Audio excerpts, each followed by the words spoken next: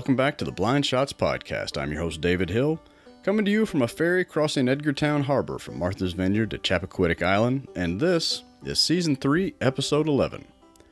Today's episode is about fun. Finding fun, having fun, being fun. It's about being serious but not taking ourselves too seriously. It's about golf that's fun, without any of the other stuff that gets in the way. Just fun.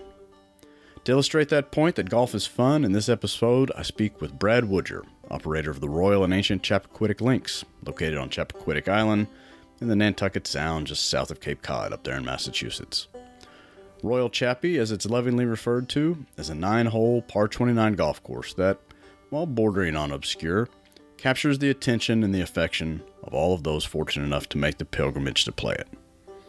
Honestly, it's a living case study in duality. Because while the narrative about the course that Brad presents through social media and the course website and even in person, and the branded merchandise that's available, is all quite over the top, the beauty of the course is that it's absolutely not over the top. It's natural. It's simple. It's truly a come as you are, stay as you like type of place. While some might see a small course rough around the edges, the keen observer sees a passion project that's focused on what's important and truly forsaking all the rest. Before we dive into my favorite conversation of 2021, remember that you're invited to interact with this show on Twitter at BlindShotsPod, as well as over on Instagram. The show is a proud member of the Talking Golf network of shows, where you find the finest golf podcasts for the serious golfers.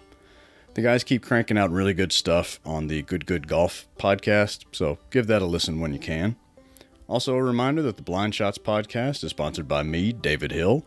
In addition to playing, talking, and writing about golf, I'm a licensed Kentucky realtor with Rector Hayden Realtors. I work with homeowners buying and selling their homes and also work with investors and businesses on their commercial property needs here in central Kentucky. You can find all my contact information at davidhill.rhr.com. If you have a real estate question, just want to know what a realtor can do for you, reach out to me and we can start a conversation. The coffee's always free. Finally, a heads up that at the time of recording, Brad had been battling a travel-induced cold for going on 2 weeks. He gave me his absolute best effort, for which I'm grateful, and I in turn gave him my best editing. So just be patient with the audio. And with that, here's Brad Woodger of the Royal and Ancient Chappaquiddick Links.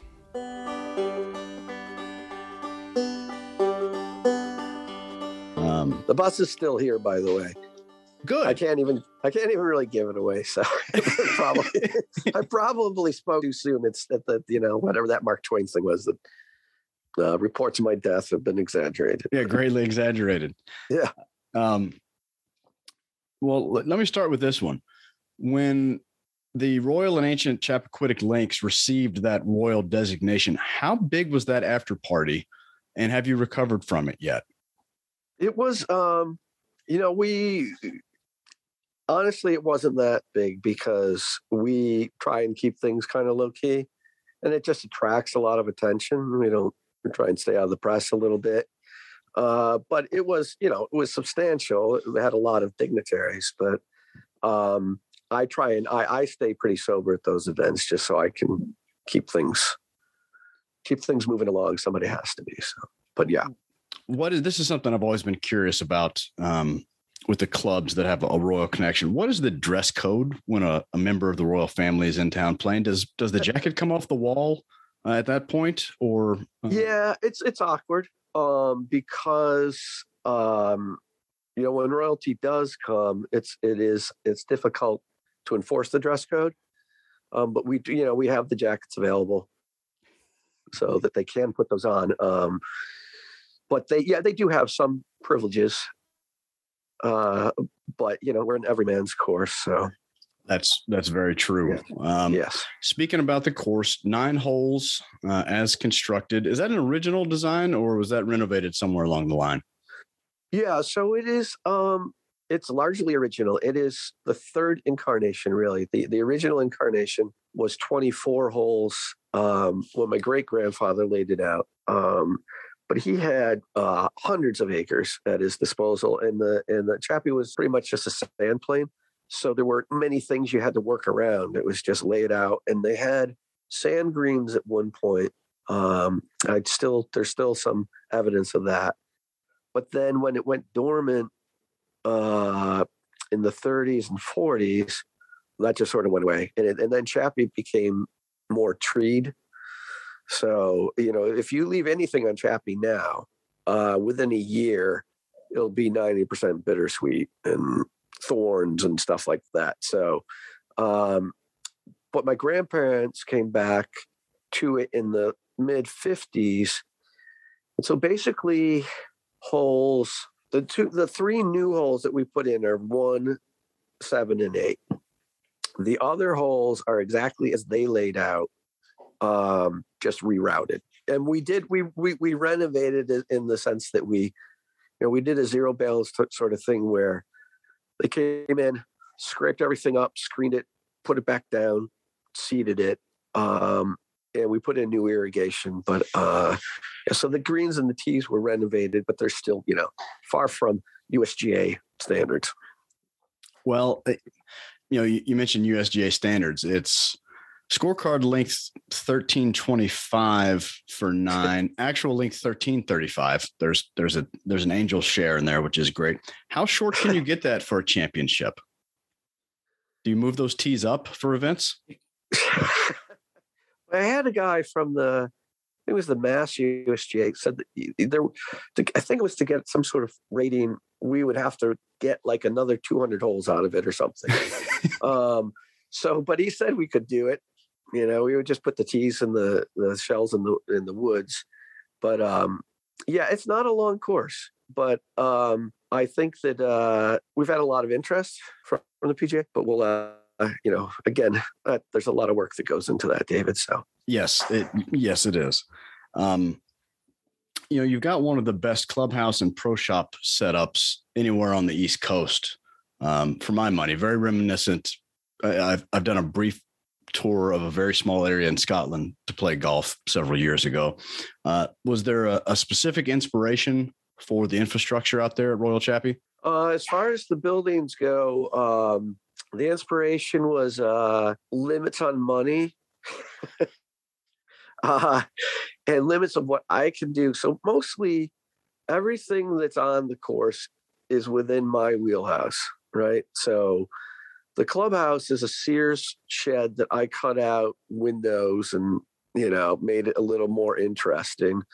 And then the Crow Shop is another prefab that we sort of retrofitted, but I think that that's always sort of been my feeling with this, is that if I can't do it and it becomes less handmade, then it loses some of its character. So I think that's what sort of appeals to people too, though, is that it isn't elaborate, so, and it does have that sort of handmade quality. But yeah, the inspiration I toured Europe, but I think I took it mostly from the Middle East and when I was in Dubai. My brother lives in Dubai. He's going to get a kick out of that. He does. It's a $50 green fee. Now, what does that entitle someone to at the Royal Chappie Experience? It had to be hard to convince membership to allow outside play. I mean, $50 for 9 or 18 or 36 or 54 holes is just stealing out there, as far as I can tell. It is basically, yeah. People get absolutely nothing except the golf, and it's actually been a bit of an effort to convince people that is the price. There's less of it now as it's been more established, but there's a lot of haggling that goes on when people show up, and I'm good cop, so I'm pretty malleable, but anybody else there enforces that strictly. And so yeah, and then the membership, they meet once a month. There is no oversight to any of this. I think the membership is happy for anything that keeps their membership price down, and really that the day play that we have, I'd say it's almost 70% of the income for the course. Well, I mean, I can imagine the high season, you're just cranking people out through there. Your golf on an island. You have, I guess you're really the only game on Chappaquiddick Island, but that puts you in pretty good company with your neighbors. You've got Fisher's Island and some other exclusive island courses that are only accessible by ferry or private boat. How is your maintenance staff held up under the weight of this? I mean, that's got to be pretty hard to keep it as brown and green as everybody likes it out there. Yeah, that's a good question. A good point, David, is that the fairways, keeping them that hue of sort of ochre is a constant struggle. I work on those quite a bit. That's behind the scenes. People don't see that. And my staff, which involves myself and some of my other selves, is they don't hold up well. They're overworked, they're overtaxed, but it somewhat seriously is one of the things that's and we can never really crank people out just by the limitations of what the size of the course, and also just don't have that big of a population that will come over, weather that ferry line, come over and play. But I try and manage expectations, because as much as people come there and they, it's not a huge amount, $50, but as much as they come out and they know it's a links or whatever style course, they've made an effort to get there. So it's, I want to give them something. I want to reward them in some way for deciding to play Chappie instead of, Farm Neck or Mink Meadows or Edgartown, so we try and ramp up the fun quotient. But it's island courses have their own unique set of difficulties. I understand. Did that answer your question? It did. It dodged it. I don't know artfully. if I'm answering any of your questions, but it doesn't matter. None of this matters. Okay. Is there an established 9-hole record for the score? There is. Yes, that is another good question. I was witness to that, and that was a 23 6 under. That was shot by my brother Kent. Now, were you caddying for him that day? Because that's incredible. Yeah, well, we played when he apparently he worked for G, but the government, but somehow I guess they were okay with him taking 2 months off in the summer. He was working from home, but so we would go out and play maybe 90 holes in 4 hours. So he had a lot of opportunity, and then he was around long, before too. He's unfortunately deceased, but he had played the course more than anybody. So if somebody was going to set the record, it was going to be him. But it's funny because he had a hole-in-one the round just before he shot the 23. So you would think that would have included the hole-in-one, but it wasn't. And he chipped in twice. He was sort of like a robot. He was dialed in. That is 23. That's fantastic. Yeah. Is there a traditional hole-in-one celebration unique to Royal Chappie? No. Okay. No, because that would take effort on my part. So people tell me that they got a hole-in-one, and I act excited, and then I move on. Occasionally, I usually tell them. Sometimes I'll take a picture and say I'll post it on Instagram, and I do maybe 10% of the time. So the celebration is really up to them. Gotcha. Yeah. So Reginald, what is his story? He's been scrubbed from the history books down here as a heretic. So finding information on him is difficult. Yeah, that is. And you really won't, for a lot of reasons. But well, obviously he goes way, way back. He precedes even the start of the course, really. So he comes from a royal line of crows. And but he's not friendly at all, so it's very difficult to get any accurate information from him. So, but he, I think if you've played the course, and if you've been in there in the evening or in the morning, the crows really they are the royalty of the course, and they let you know it. They are dominant, and any bird or person that gets in their territory, they get told about it. And so that's mostly what Sir Reginald does, is just keep that under wraps. Do they take a commission? The crows here can get aggressive in that if you grab something at the turn or halfway house and leave it in your cart, they're gone like Robin Hood with it. Oh yeah. No, you can't even leave your windows open in your car in our parking lot with any sort of food. They will gladly take that. So yeah, they take they get their fees in one way or another. What is the best feedback you've gotten that you can think of from somebody that's visited Royal Chappie? And did that happen before or after they played the course? Yeah, that's a good, it would be nice if something came right to mind, but I think it's a fairly consistent feedback. I don't think there's been a unique feedback. I guess the best feedback I get is that they're surprised at how much they enjoyed it. So they weren't expecting a short course to be that interesting or that challenging. So that was, gosh, that was really fun. And really the best compliment I can get is that they go around again, or they go around and they play 27, or they come back the next day. So that says a lot to me. The people that I know aren't exactly thrilled with it, which are very, very, very, very small percentage, David, but are the ones that I say, hey, how was it? And they're like, it was interesting. So, well, I'll spoil you with this one, because I was working on a story and was privileged to speak with an architect, a guy named Jim Urbina, who's working actually over on Martha's Vineyard. And so he had been around and he toured all the courses, and he got out there one day. He did. I saw him.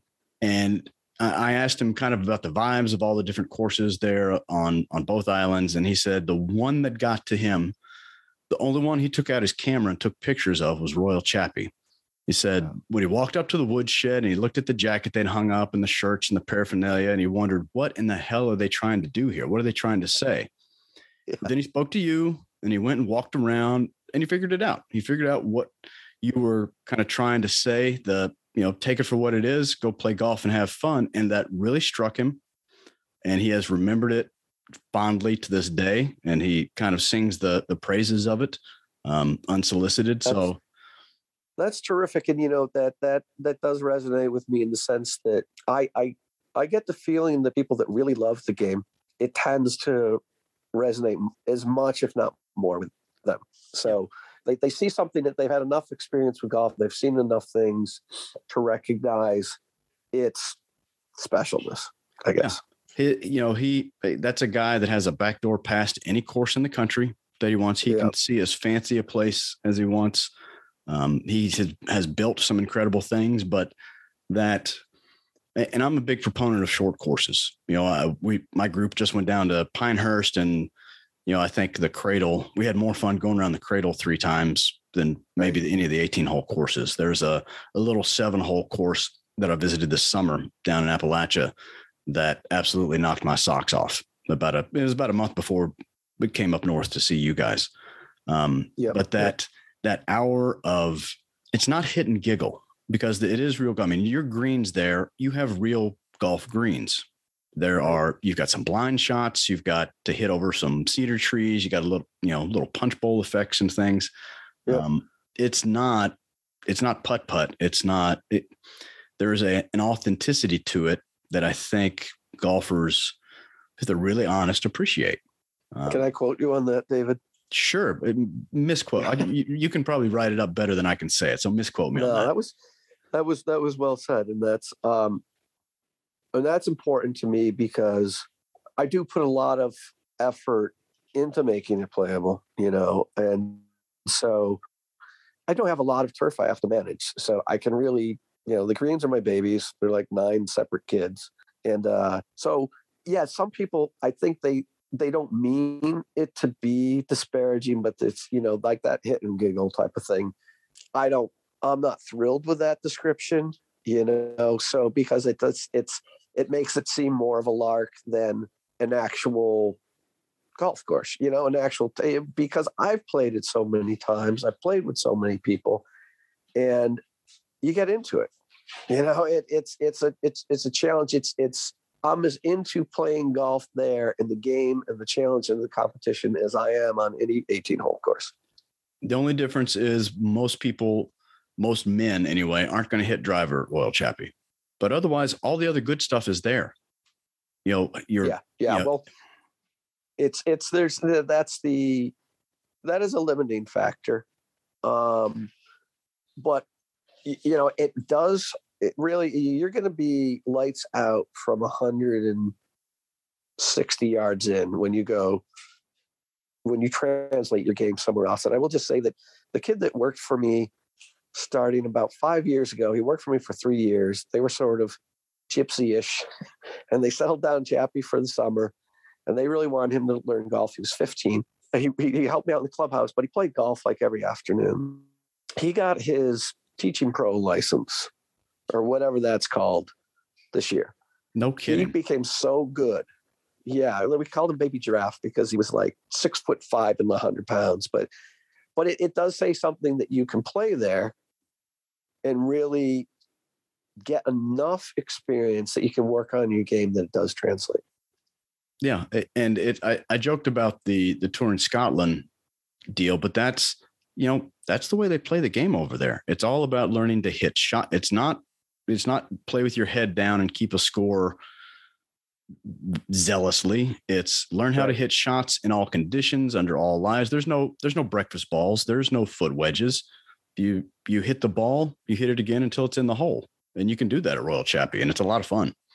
Yeah, and it's my brother, my Kent, the record setter, because he was a real golfer and he played a lot of courses and stuff. So I was always a little, when he played, on Chappie, I'd be making, I'd say, oh, this isn't this way, and I wish this was this way. And he said, Brad, that's a game of golf.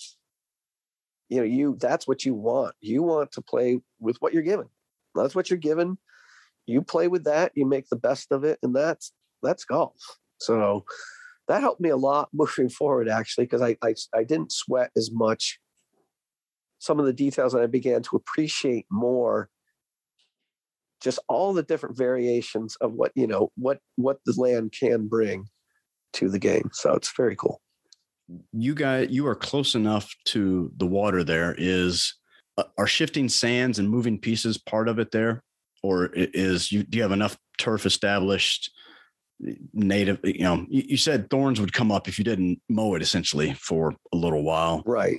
Right. We were there on a calm, sunny summer day. So how extreme does that land get? It wind and such. Yeah. So the northeast wind is what really affects it the most, and that's it can blow.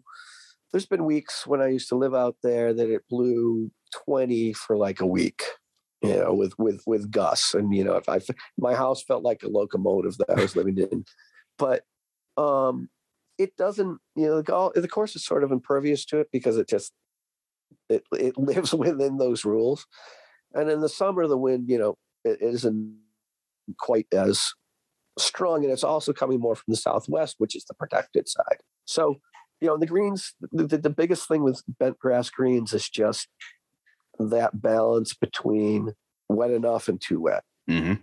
And that's basically that's the major thing that I'm always working with on them. Well, you're in good company because we've got bent grass greens down here, and that balance between them burning to a crisp in the summer. So you drown them to keep them alive. But everybody between you and me fights that same battle. You're in good company. Okay. On the front of the scorecard, it says pay, play, have a day. Do I have a blind spot on anything Royal Chappie at this point? Is there anything else you'd like folks to know other than just to come see you and how to get there?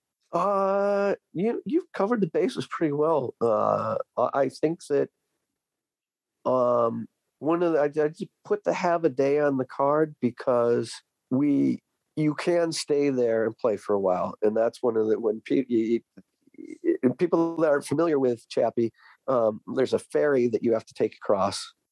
That's like a 3-minute trip, but in the summer you can queue up 50 cars back. Yeah, come early. Yeah, so there's times you can hit it, but people don't know that. They just come over blindly. They're like, wow, we waited for an hour and a half. So what I want to say is just come over there. You got over there, stay as long as you want, bring a lunch, whatever, have a day, make a day out of it. Sometimes the wives go off somewhere else or sometimes they play, but that's, people should feel very welcome when they get there, no matter who they are, where they've come from, or how good of a golfer they are. They should feel like they've come to a place that we're happy to see them. Man, if you can bottle that and sell it across the golf industry, we're going to be, even with my small commission, we'll be set up just fine. Yeah. All right. Good. Brad, thanks for taking the time. I love the Royal and Ancient Chappaquiddick links. People should put it on their to-do list. It's worth the short ferry ride. It's worth making the plans. I guess if you live in New England, Martha's Vineyard and Chappaquiddick are pretty easy to get to. From the heartland, from Lexington, Kentucky, you got to think about it ahead of time, but it's worth the trip. Yeah, there's a point. Thank you, David. It was nice talking to you, and I enjoyed this.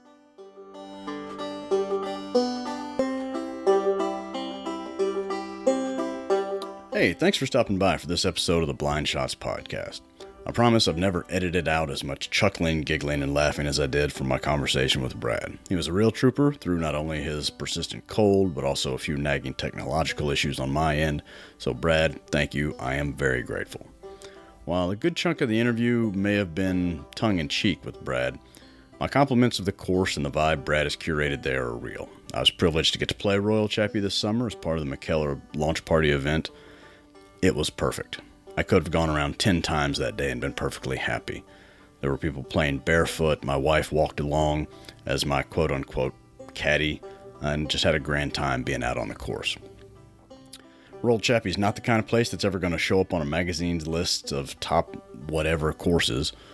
But if you're someone that can believe in the spirit of the game, or believes that golf is the best chance to walk with your friends for an hour or two, just doing friend things, having friend conversation while playing and hitting a few shots, then you need to get to Royal Chappie. Check out their website, Royal Chappie, that's ROYALCHAPPY.com. The course is also on Instagram at Royal Chappie and on Twitter at Chappie Royal. Check it out, give the accounts a follow. I think you'll be glad you did. After you've checked out the course online, remember to head over to Apple Podcasts and leave a rating and review for this show. Every time somebody leaves a 5-star rating and review for this here podcast, I laugh until I snort, thinking of ochre-colored fairways and the fact that Royal Chappie's scorecard, the total distance of the course, is 10 yards shorter than the sum of all the individual holes. That's just perfect. Hope you've enjoyed what you heard here today. If you didn't like what you heard, sorry, I can't help you now. And while I do promise to try to do better next time, I'm pretty sure it's a you problem at this point. Anyway, I hope you will join me again next time here on the Blind Shots podcast. Until then, pay, play, and have a day if you get the chance. And as always, when you have the choice, do decide to go for it and take dead aim.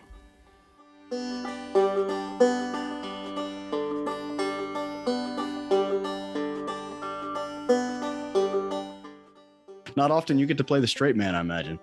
Yeah, no, it isn't.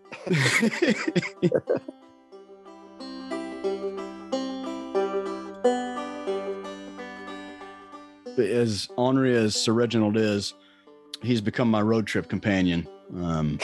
So I enjoy sneaking him on places and snapping a photo. So